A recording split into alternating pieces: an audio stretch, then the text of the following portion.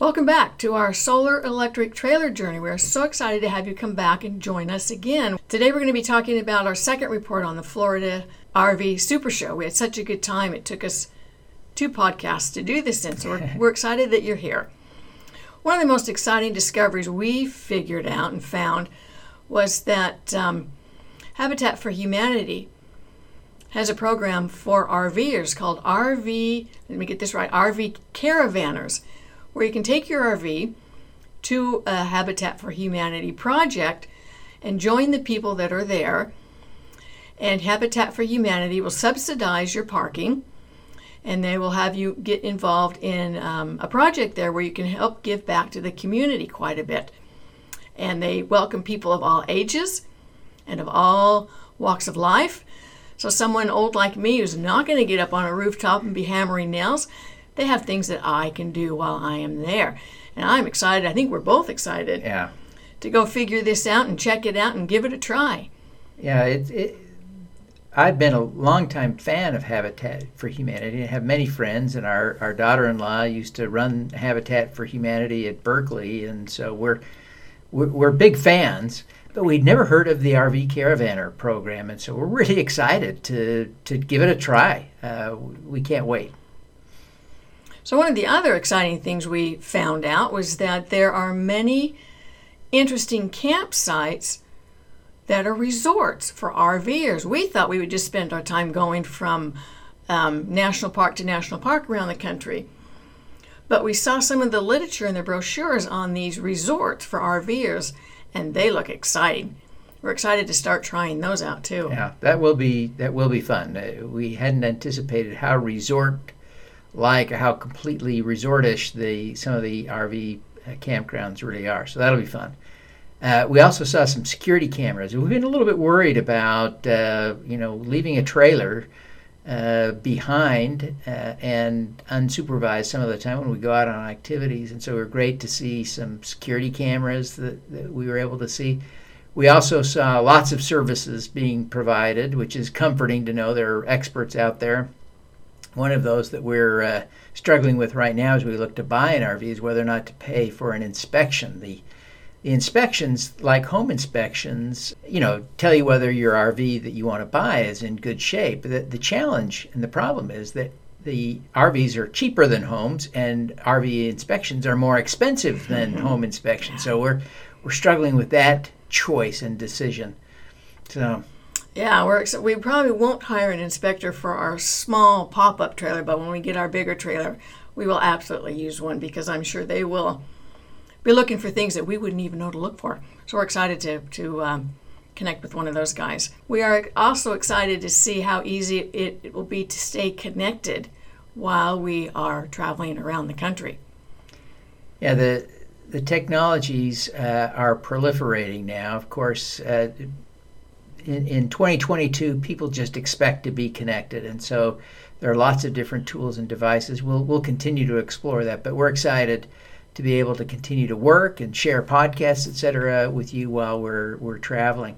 We also saw some other things like the advanced leveling systems and the tire pressure monitoring systems, and so we're beginning to learn and appreciate many of the things that old-time RVers already know, and we're just beginning to learn. Yeah. And so we're entering that phase of learning what we don't know we don't know. Yeah. And so that's been good. It's been fun. It's been exciting. It's a bit overwhelming, but with time we will be really good at this. So we're glad that you're joining us today. We also focused a lot of our time and energy on the solar and battery systems that we can start using.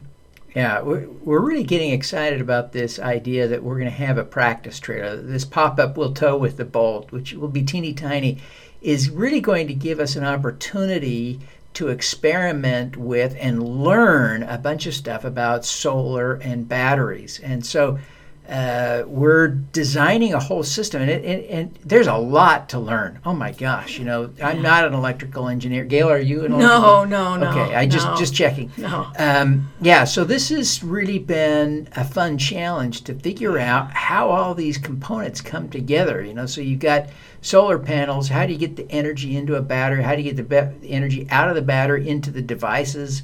There's a lot to think about, and so we've been working on that, but we learned a lot at the show. Yeah, we certainly did. It's little by little, step by step, we are learning a lot of things.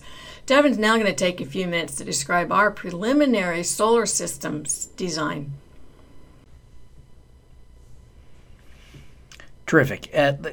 We're excited about the trailer and excited about the process of learning about the solar battery system that needs to go into the trailer. And we're envisioning initially a very small trailer. We've talked a little bit about this. We think we can only tow at most 1,600 pounds. We're talking about a little folding trailer, and we're going to try and stay as far under 1,600 pounds as we possibly can. So we've got to be very lightweight. We do think that what we're looking at in terms of a system here will weigh only about 50 pounds. So it shouldn't be a big burden, but it is pounds that we will add to the trailer. So, one aspect, of course, is going to be roof-mounted solar panels. So we're looking at that. We're not sure how much we'll be able to get onto the trailer, but we're hoping that it will be at least 400 watts of solar panels. And then in addition, we plan to carry some portable solar panels. And we're hoping that between what we can put on the trailer and what we carry, we can get to a kilowatt of solar panels, which would allow us to generate on a sunny day about 5 kilowatt hours of electricity, which would give us plenty of power for running the air conditioner and doing a little bit of cooking and running some low power devices like a laptop and charging the phones and a few things like that. So, and then a little bit of lighting in the evening. So all those things combined, we think we're going to be okay. And the trailer is so small that on most days we don't anticipate being in the trailer all day. So the solar panels can generate power all day, even when we're not in it, not using any of the power. But at the same time, we want to be sure that when we are trapped in the trailer by weather or other circumstances, that we are able to be comfortable as much as possible. The system has to be designed also to allow us to plug into shore power. Now, we hope never to use shore power. Of course, shore power is a reference to the power that you pull off the grid one way or another. We hope never to use that, but the system has to allow for it both in case of an emergency and, of course, because we plan to resell this trailer, and we don't anticipate that everyone who will be interested in our trailer will have the same compulsion to avoid the use of shore power that we will have. Solar panels can all be plugged into, or we want to design a system that will allow them to be plugged into a charge controller / inverter. Now, I was originally thinking we could use a fairly simple charge controller that would go straight from the solar panels to the batteries. But we also need to be able to connect the shore power into that. So that's why there has to be an inverter component to that, because the grid power, of course, is AC 110 or 220 power, and it's got to be converted to DC 12-volt power to go into the battery system that we anticipate buying. And although there are 24 and 48-volt systems, we're anticipating that at least for this little trailer, we'll go with a 12-volt system.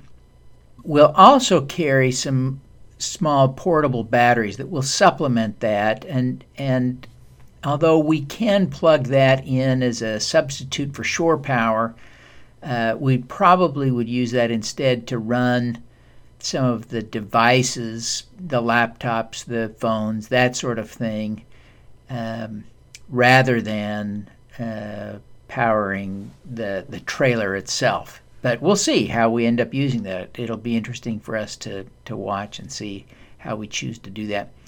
So the batteries can power directly things that are DC powered and designed for that. And in RVs, a number of things are. A refrigerator would typically be designed to run that way, and the air conditioner and the heater can be designed to all run on that. So that's what we're thinking of there, is those 2 or 3 things. We're hoping to get an AC heat pump device. It's not entirely clear we can get one for this little tiny trailer, but those things exist, and we're hoping we can get one that'll work. And then maybe a little fridge. So those would be the things that would probably go straight from the battery. Then the battery would connect to an inverter, and the inverter would then power devices like the things that you would plug in. So that could be anything. It could be a cook stove that we might bring on in our devices, right? So our phones and laptops and iPads and that kind of thing. But again, all of that may be powered by the portable batteries as well. So it'll be interesting to see how this system in fact works if we go with this as we're now planning to do. Before we, of course, build the system, we have to get a trailer. We haven't done that yet, so we'll keep you posted on that. But as we figure out these details, we'll revisit this question, because this is a central part of what we're hoping to figure out with our system, and we'll get into more details around each of these things as we get them and install them and connect them to one another and test them in the field. That's what we'll be reporting on. So anyway, great to be with you. Thanks for tuning in. Thanks for joining us. If you find our journey interesting, please subscribe and share it with others. Bye. Thank you.